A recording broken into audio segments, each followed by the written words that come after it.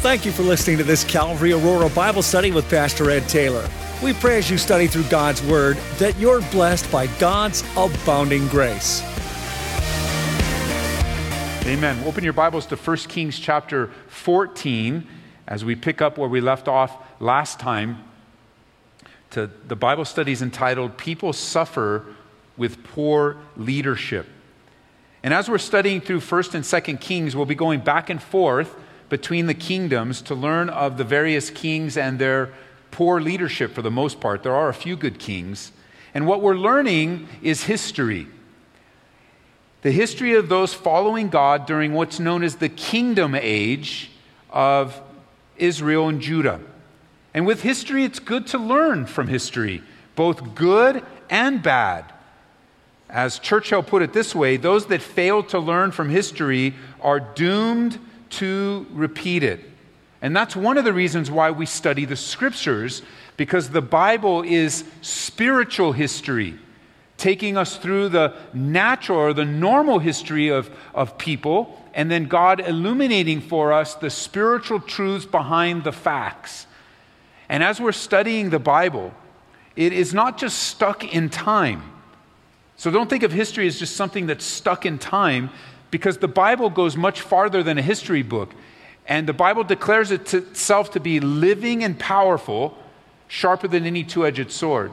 So God is able to take history, what we know as history, that we might think is stuck in time, and make it come alive each and every time we open it. Where we learn the context of the passage, we learn the history surrounding the passage, and then we learn how God's applying it in our lives today. And that's why Bible study is fascinating. We're studying scriptures not just for head knowledge. Now, I encourage you to take notes only because you forget things. And you tend to remember more when you hear and write down. And you can go back. I always love to go back over my notes of a Bible study that I've taken, that I've listened to, and the notes that I've taken to remember where I was at the time, or to be recalling something that, once if you think about it, what did I teach 5 weeks ago? Many people, you wouldn't be able to, I don't even remember what I taught 5 weeks ago. The Holy Spirit does.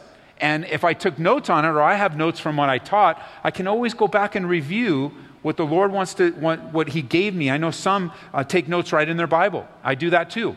So I've got paper notes, and I also have notes right in my Bible where I can, as I'm reading something, I'll remember. And on occasion, I'll write a date to the note of when the Lord gave me that, to that scripture and that fact. But we're studying the Bible not just for facts, but for life change, for transformation, so that we learn to hear and do the Word.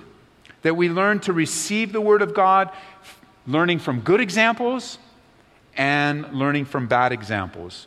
And we ran out of time last time we were together, so let's pick up in verse 21, where we read of Rehoboam, the son of Solomon. He reigned in Judah. Rehoboam was 41 years old when he became king. He reigned 17 years in Jerusalem, the city which the Lord had chosen out of all the tribes of Israel to put His name there. His mother's name was Naamah, an Ammonitess. Now Judah did evil in the sight of the Lord, and they provoked Him to jealousy with their sins which they committed, more than all that their fathers had done. For they also built for themselves high places, sacred pillars, and wooden images on every high hill and under every green tree. And there were also perverted persons in the land. They did according to all the abominations of the nations which the Lord had cast out before the children of Israel. So the perversion of Rehoboam and Judah is met with verse 25. Now it happened in the 5th year of King Rehoboam that Shishak, the king of Egypt, came up against Jerusalem. And he took away the treasures of the house of the Lord and the treasures of the king's house. He took away everything. He also took away all the gold shields which Solomon had made. Then King Rehoboam made bronze shields in their place and committed them to the hands of the captains of the guards who guarded the doorway of the king's house. And so it was, whenever the king went into the house of the Lord, that the guards carried them, then brought them back into the guard chamber. Verse 29. The rest of the acts of Rehoboam and all that he did, aren't they written in the book of Chronicles of the kings of Judah? And there was war between Rehoboam and Jeroboam all their days. So Rehoboam rested with his fathers and was buried with his fathers in the city of David. His mother's name was Naamah, an Ammonitess. Then Abijam, his son, reigned in his place. Rehoboam, as the king, led the children of Judah into idolatry, building up high places of false worship, and encouraged the perversity among the people, replacing the one true God. Sometimes we'll look at our own culture and we'll just be shocked with what we see in our culture. And we'll just be shocked by what we see on the news. And we'll be shocked at the degradation of what's being projected and the sexual perversity and the wickedness of the land. And the shock comes because our comparison is built into a couple hundred years of history in our country. It's hard sometimes to look beyond just the history of our own country, because we can look back just 50, 60 years ago and see a much more moral nation, a much more toned down nation, and it's just been in the last few years in our own culture here that this has seemed to increase. But when we read the Bible, we learn that it's always been among us. It's always been perversity and twistedness, sexual sin, taking advantage of one another, false worship, abandoning God. It's always been with us. And maybe even a part of your own life. And as it's always been with us, also verse 25 will be with us. And that is, it will not go unjudged. Yes, God in His grace and His mercy is waiting, and He's waiting, and He's waiting, calling a nation to repentance. But it's not just our nation. Every nation on the earth is corrupt. And wickedness abounds. And He's waiting, even as He did with the nations of Canaan, 400 years. I would say God is patient. But there is coming a time where it will be no more. And let's just bring it down to us for a moment. As we've learned many times before, the spiritual principle of sowing and reaping, you're not getting away with what you think you're getting away with. It's not being approved by God. And in reality, it's not bringing you actually what you're looking for when you go off to the bottle, or you go off to the party, or you go off to the next relationship. The end result actually isn't even giving you what you're looking for: peace, satisfaction,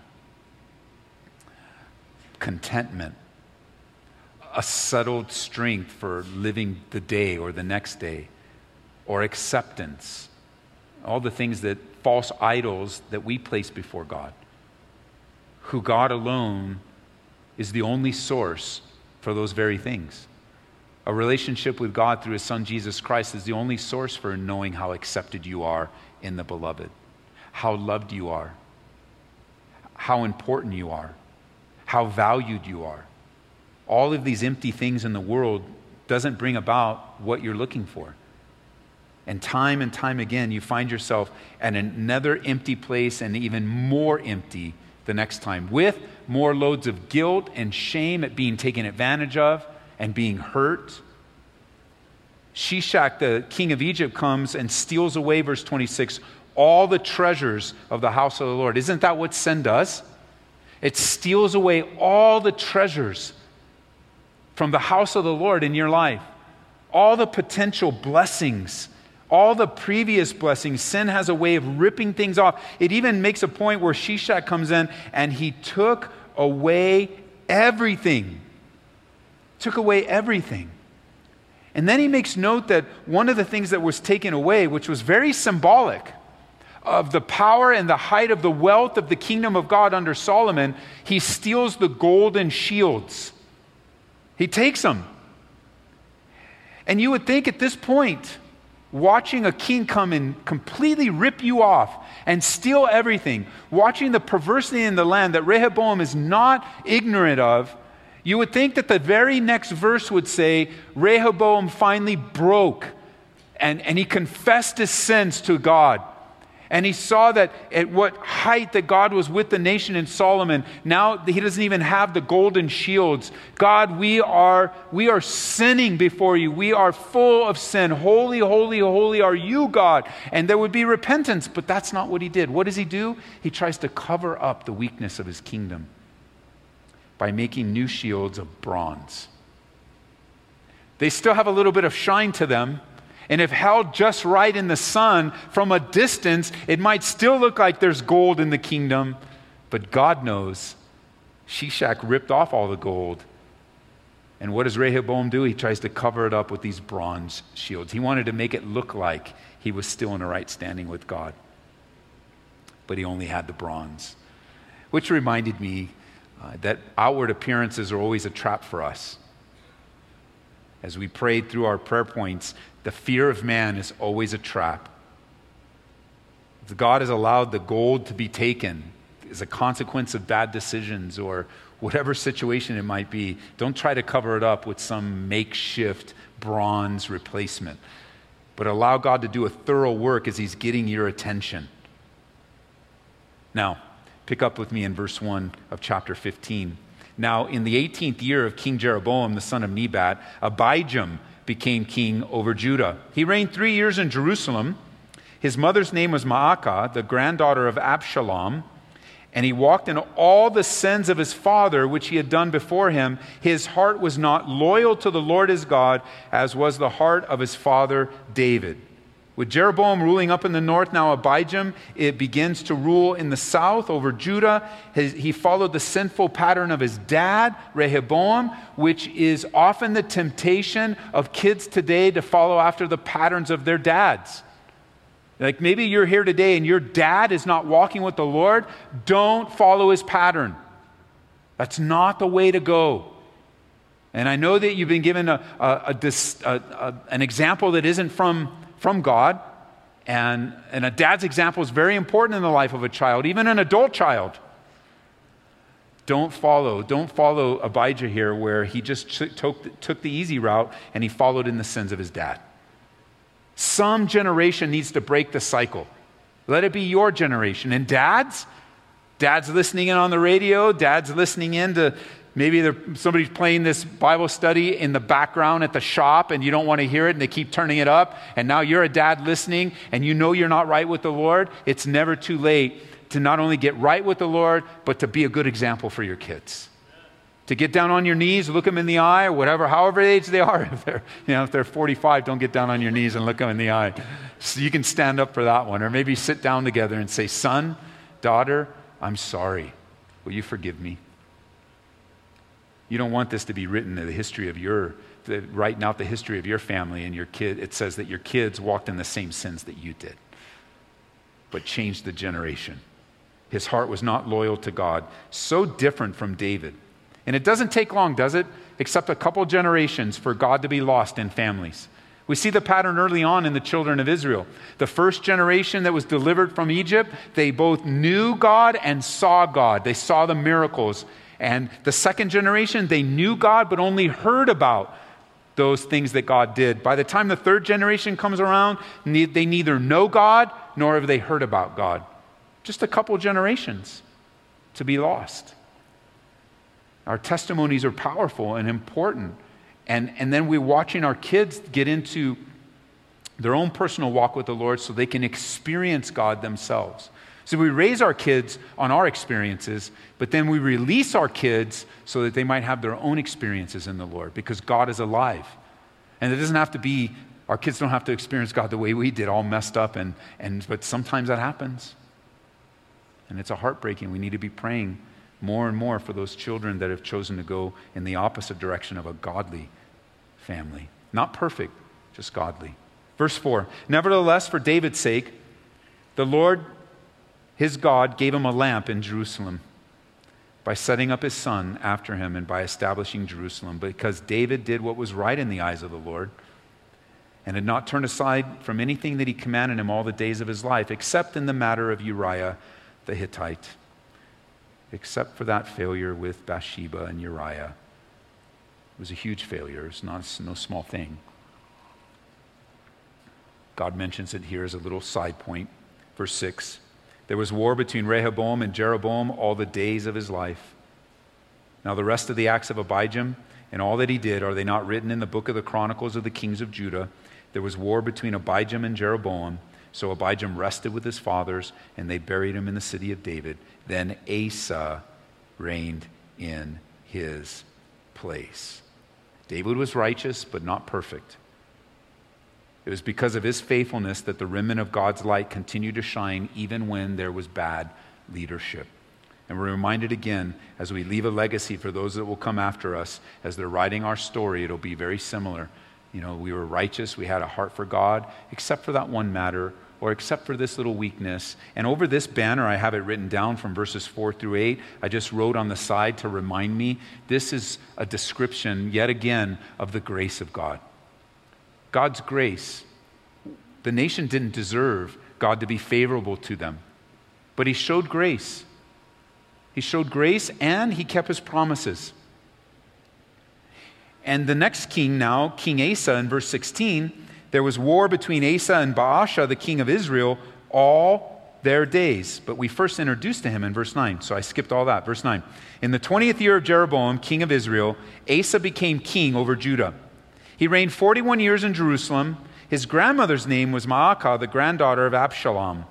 Asa did what was right in the eyes of the Lord, as did his father David. That's a turn of events, verse 11. He did what was right in the eyes of the Lord. He banished, verse 12, and the perverted persons from the land, and removed all the idols that his fathers had made.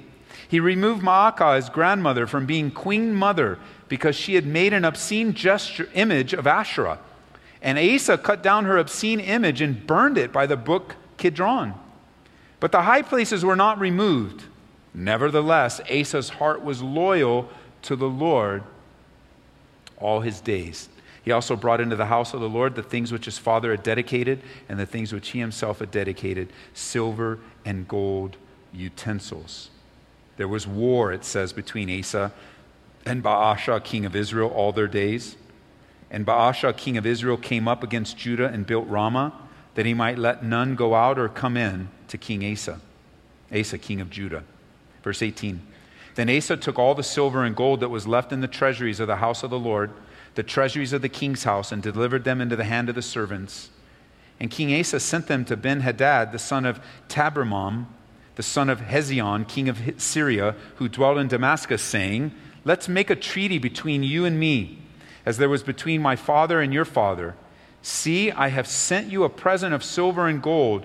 Come and break your treaty with Baasha, king of Israel, so that he will withdraw from me. So Ben-Hadad heeded King Asa, sent the captains of his armies against the cities of Israel. He attacked Ijon, Dan, Abel-Beth, Maacah, and all of Chinneroth, with all the land of Naphtali. Verse 21.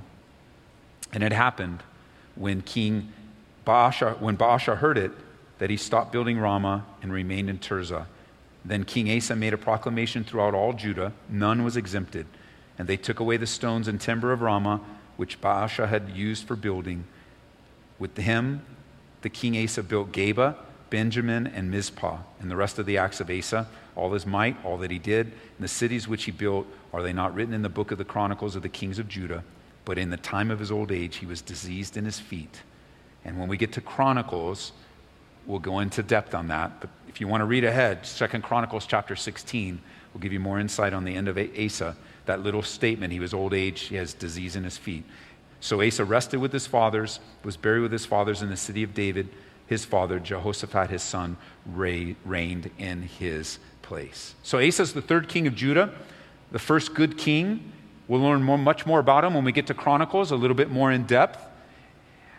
I was struck when I read through this, one of the first things that he says about him in verse 11 is that he did right in the eyes of the Lord as his father David did. But in verse 14, it says that the high places were not removed. Because God, he recognizes our imperfections, our sinful imperfections, and he also at the same time he recognizes our imperfections, and he acknowledges our heart's desire to follow him. And I wonder if there are some listening to me today that don't you don't encourage yourself enough with this same truth, where yes, you recognize your weaknesses and your sins, but you also acknowledge that you really do have a heart that's seeking after God. Usually it's the other way around. We acknowledge, that we have a heart for the Lord, but we emphasize our sin and that condemnation. where you could do really well and you're seeking the Lord and you make some dumb mistake and then all you do is dwell on that dumb, sinful mistake, when in reality, you can just repent of that sin and get back to seeking the Lord. Instead of dwelling on it or identifying yourself by it or beating yourself up with shame and with laying layers of guilt on you when by faith in Jesus Christ, He's removed that. Another thing I'm thinking too is that, man, when God's called you to do something, don't be like Asa. Just go all the way. You're getting rid of all these perverted people and you're destroying all the images. I mean, Asa even took care of it. He even did business with his own grandma. His own grandmother. He says, out of here. No false worship here. But he doesn't complete the task in removing the high places. And stay strong. When you start something, finish it. Don't be so quick to quit or fail under the pressure, but finish it. This thing with his grandmother, removing his grandma, which is pretty serious. That would be a serious thing to do, to remove his grandmother out of the way. But sometimes grandmothers need to be moved out of the way. That's a word of the Lord. They need to be moved out of the way for the will of God to be accomplished. We see that with Asa here. I want to show you something in Luke chapter 14. Would you turn over there with me? Luke chapter 14. Pick up with me in verse 25, would you? Because it reminds me of a teaching that Jesus gave. In Luke chapter 14, it's a stunning, for those of you that are new to the Bible, this is a stunning teaching. And as you read it, you're reminded in verse 25, great multitudes went with him, and he turned and said to them, if anyone comes to me and does not hate his father and mother, wife and children, brothers and sisters, yes, and his own life also, he cannot be my disciple. And whoever does not bear his cross and come after me cannot be my disciple. That's pretty strong language. If you don't hate your own blood relation family, Jesus says, then you cannot be a disciple. And those are put in opposition to them. Now, we automatically think of words in the context of how we understand them. And when we think of hatred, we immediately thinking of mistreating or hurting or in some way saying bad things about them. And that's not the essence of this word at all. It's a word of value. It's a word of priority. Hate my mom, hate my dad, or in this case with Asa, I need to express a hatred toward my grandmother who is in rank, rebellious idolatry, or I have to hate a grandmother that is resisting the Holy Spirit. Yes. But how? The idea is the priority of commitments. Jesus would be saying it this way: when you've chosen to follow God, you've chosen to be his disciple. And the choice between following Jesus is put up against the choice of the pressure of your own human family.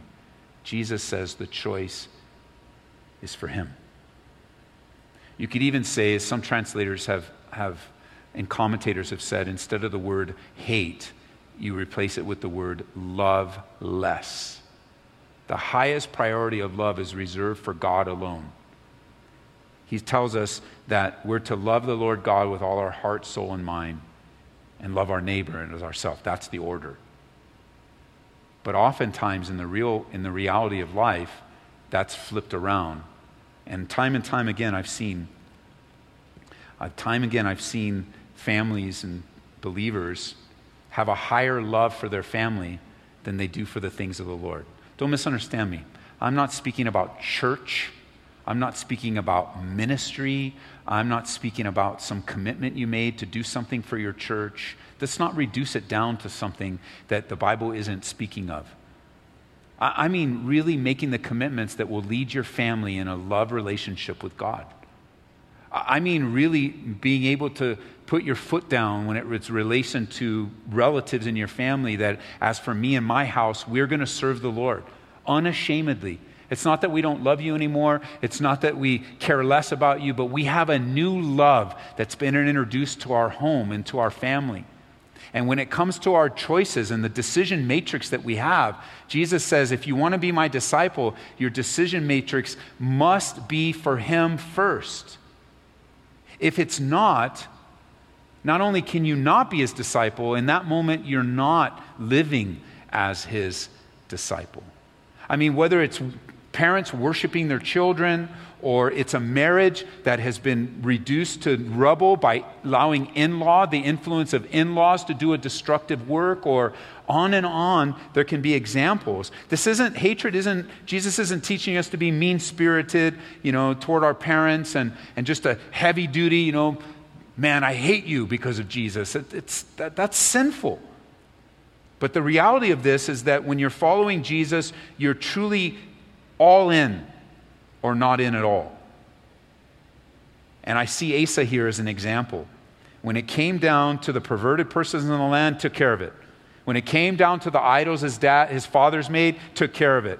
And when it came down to his grandmother, who was seen like the pagans in Israel, they had a queen mother. What did he do? He removed her. We don't know exactly what that meant, if he came and picked her up and took her off. I don't know what it meant, but whatever it meant, it was declared that she was no longer viewed as a pagan queen mother in the nation of Israel, his own grandmother. And I'm certain that it came with requests, and I'm certain that it came with the type of reasoning that wasn't successful, because he had to not only remove her, but also the obscene image.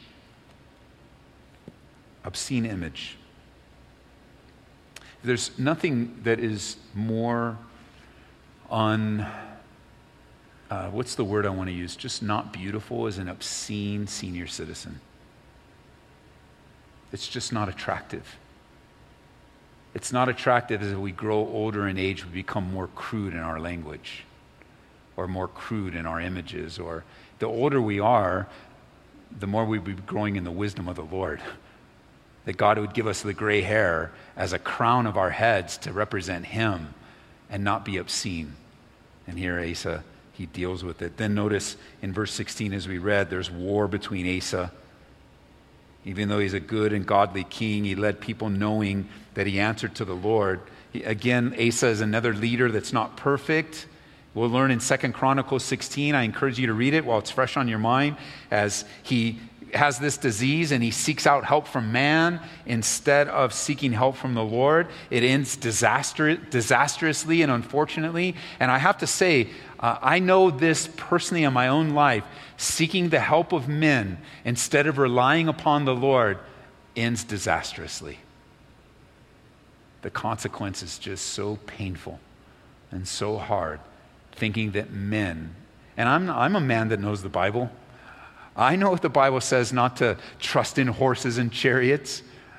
I know what the meaning of it is behind. I've seen what it's like to trust in men, and I've experienced the disaster. So if you let Asa's example warn you, you let my example warn you, don't trust in men. Trust in the Lord your God. Men will let you down. It will be a painful letdown. They will not come through like you expected. And only because God allows that to reveal himself to you, that he's your sufficiency.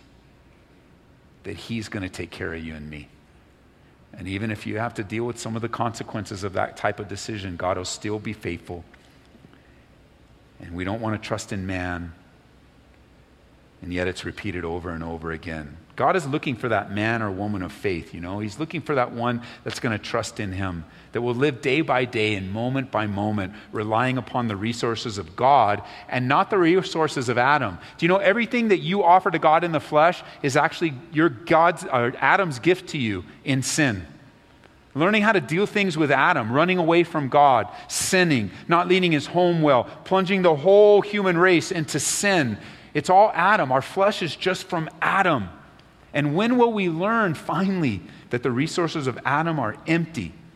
Because in Adam we've all sinned and inherited a fleshly set of tools and habits that never show us success. And yet we use them over and over again. They never give us the success that we thought they would bring. And Asa we'll see that in 2 Chronicles. We'll develop that much more when we get there. Verse 25 now. Now Nadab, the son of Jeroboam, became king over Israel, heading back up to the northern kingdom now, in the 2nd year of Asa, king of Judah, and he reigned over Israel 2 years, and he did evil in the sight of the Lord. It's almost like reading Judges again and reading through some of the judges and the cycles that they went through. He walked in the way of his father, in his sin, which he had made Israel sin. Verse 27, then Baasha, the son of Ahijah, of the house of Issachar, conspired against him. And Baasha killed him at Gibbethon, which belonged to the Philistines, while Nadab and all Israel laid siege to Gibbethon. Baasha killed him in the 3rd year of Asa, king of Judah, and reigned in his place. And it was so, when he became king, that he killed all those of the house of Jeroboam. He didn't leave to Jeroboam anyone that breathed until he had destroyed him, according to the word of the Lord, which he had spoken by his servant Ahijah the Shilonite, which was just 5 years previously, by the way. Verse 30, because of the sins of Jeroboam, which he had sinned and by which he had made Israel sin, because of his provocation with which he had provoked the Lord God of Israel to anger. Now the rest of the acts of Nadab and all that he did are not written in the book of the Chronicles of the kings of Israel. So we're taken back to the north, another evil king. Nadab predictably follows the sinful ways of his dad, and he continues in his father's sins. I have these marked. You might want to mark them in your Bible, but in verse 26, I just underlined that. He did evil in the sight of the Lord. He walked in the way of his father. That's going to be a theme constantly that God's going to be warning us about, dads and moms. And as a result, he's assassinated by Baasha and succeeds him as king. And just for you Bible students, just compare verse 29 with chapter 14, and you see the confirmation. And then finally, as we end the chapter, it says, there was war between Asa and Baasha, king of Israel, all their days. And in the 3rd year of Asa, king of Judah, Baasha, the son of Ahijah, became king over Israel in Tirzah and reigned 24 years. He did evil in the sight of the Lord and walked in the way of Jeroboam and in his sin, which he made Israel sin. So now Baasha rules and has the opportunity to really lead Israel back to the covenantal worship of the one true God.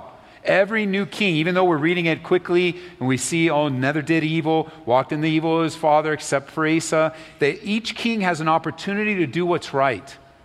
Each king has an opportunity to change the tide of the nation. But of his own free will, he chose the life of sin. And even though he's witnessed himself the judgment of God, which resulted in the death of his brother, he still chooses the route of sin, worshiping idols and not the living God. And as we'll learn in our chapter next time, he chose the elevation of God of him to king as an opportunity to fulfill his own personal ambitions. Listen, spiritual leadership given to us within the context of the church today is not to fulfill our own personal ambitions. And it's not to fulfill our own personal agendas. But rather it's to fulfill the agenda of God. The Bible declares us in the New Testament as under-shepherds. Peter would tell us in 1 Peter chapter 5 that we're to shepherd the flock of God that's among us. Jesus is the true shepherd, and we as his servants are his under-shepherds. He's actually called, Jesus is the chief shepherd. And each time we're given a responsibility in his holy and righteous church, the bride of Christ, we have an opportunity to do things right. To lead people in the ways of the Lord. And a lot of guys and gals too somehow begin to think that they're the shepherds, that they're the true leaders. And it's not so. We're under shepherds. What's been given to us has been entrusted to us. There's a word that Paul, the apostle, uses when he talks to the church in Corinth. He calls us stewards. Stewards. Now, a steward was a person that had responsibility over everything but owned nothing. And it's a great picture of ministry. We have a responsibility over the lives of people.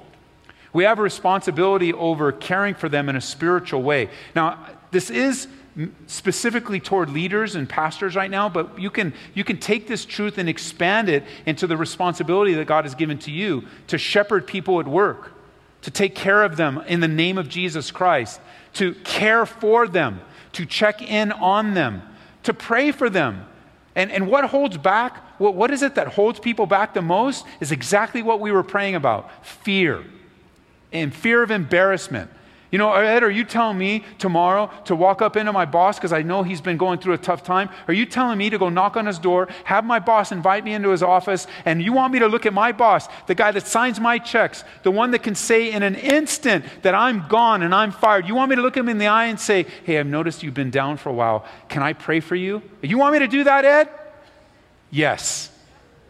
Yeah, but I'll get fired. Maybe you will. But maybe you won't. Maybe you will. But maybe you won't.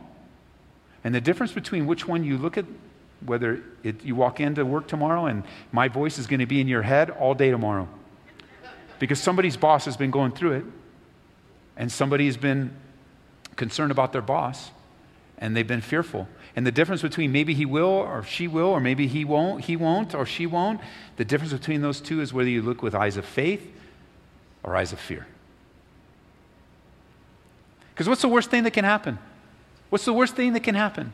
You get fired? No, that's not the worst thing that can happen. The worst thing that can happen is you keep your job, you remain disobedient, and your boss goes to hell. That's the worst thing that can happen. You go ahead. I kind of want my boss. Don't think like that. You don't even think like that, because Jesus loves your boss. Spiritual leaders, we cover this thoroughly in our servants class, but sufficient for today as we think of the kings and each chance that they get. Asa, he went so far. We're going to have many other good kings as well, but he went so far. Left a few things, but is known as a good king. For those of us entrusted with spiritual leadership, still some of you are going to be entrusted in spiritual leadership in the future, in this church or your church, wherever you might be. Spiritual leaders are spiritual servants. And the degree that you're a successful leader in God's eyes is to the degree that you're a successful servant in God's eyes. More responsibility does not mean less service, it means more. And we're servants, nothing more, nothing less. The fact that you're a spiritual leader, the fact that I'm a spiritual leader, is nothing more than the grace of God. Because nobody deserves to be given responsibility to love people and care for people. You know, you look at everything in our life is an act of grace. What do we deserve exactly?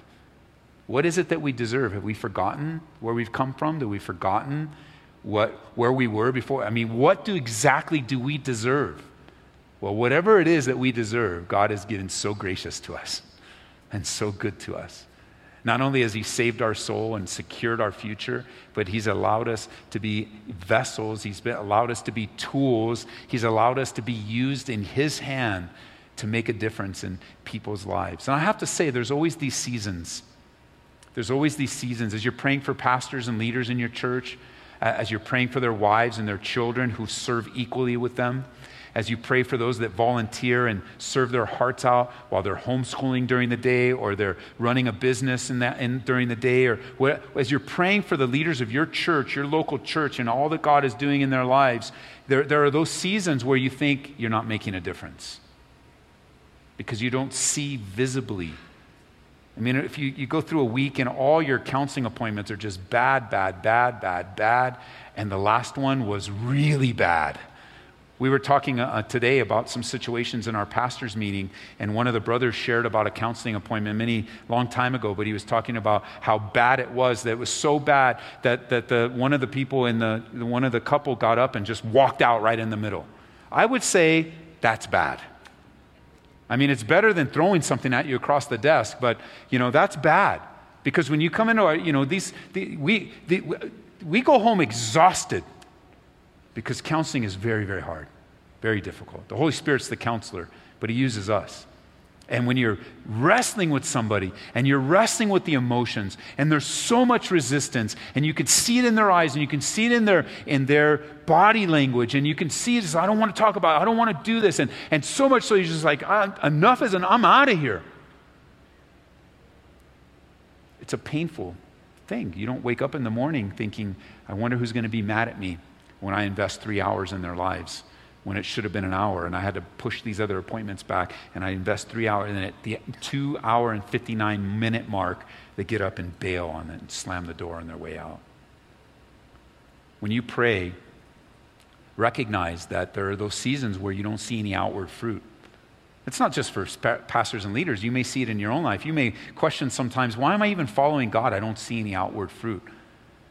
Well, there are times when you don't see any outward fruit when you plant seeds. As we were sharing with you the opportunity to go pick corn as a family in order to benefit the Food Bank of the Rockies, which we're still taking signups, by the way. So it would be a great opportunity for you to go out. They still need some folks to go out and pick this corn. When they planted the seed, it took some time to see anything come from that seed. You just look at the field and you're like, whoa, what happened to the seed? What happened to the seed that I planted? Well, just give it some time. Get through the season. Before you know it, you're going to have more. Those seeds are going to produce more than you can possibly think. But what does the Bible say about seeds? That unless a seed dies, unless it dies, you're not going to see anything come up. It requires the death of the seed in order for the corn to grow. But that wasn't the point Jesus was making. The point Jesus was making is in your life and mine. Unless we die to ourselves, you won't see anything grow. And God allows these seasons in our lives when there's appearance of, there's no progress in my marriage, Ed, you need to die to yourself. There's no progress with my kids right now, Ed, you need to die to yourself. There's no progress in my little Bible study you got to die to yourself. There's no progress in my friend, you need to die to yourself. And as you die, that's where life is produced. And so there are those seasons, aren't there, where we just don't see any progress. We're just wondering when there's no fruit on the vine. Listen, the Bible says that God is still faithful.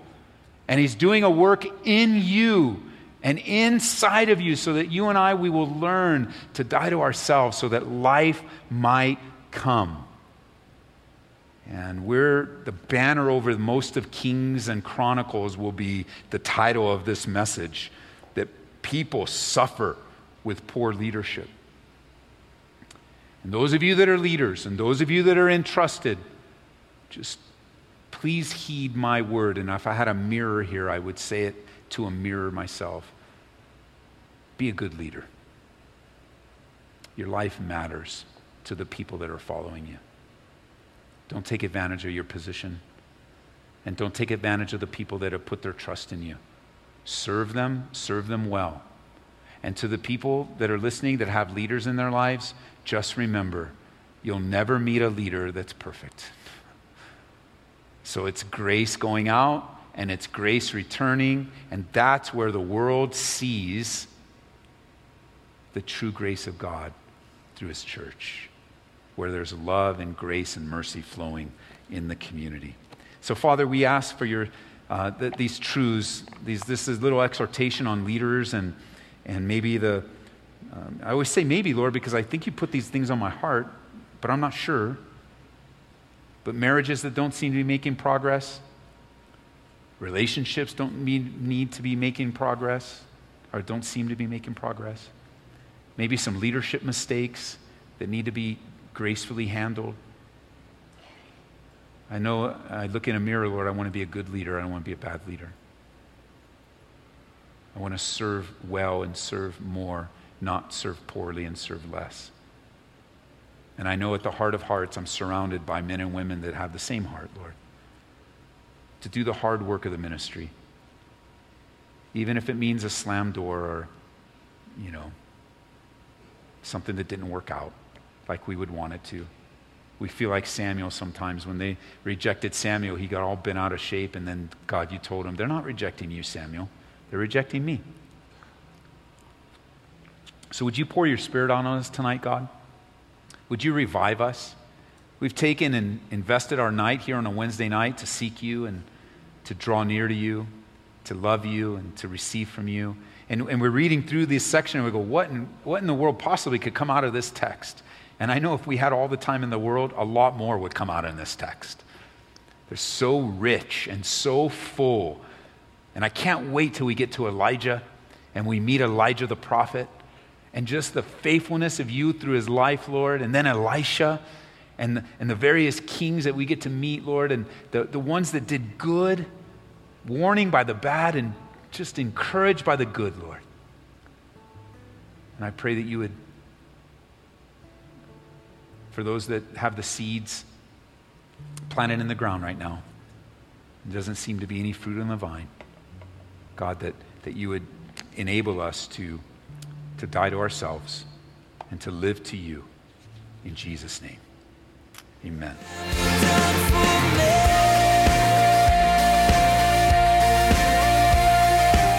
We pray that you've been touched by this study from Calvary Aurora. For prayer or a copy of this study, call area code 303-628-7200. Be blessed this week in the Lord.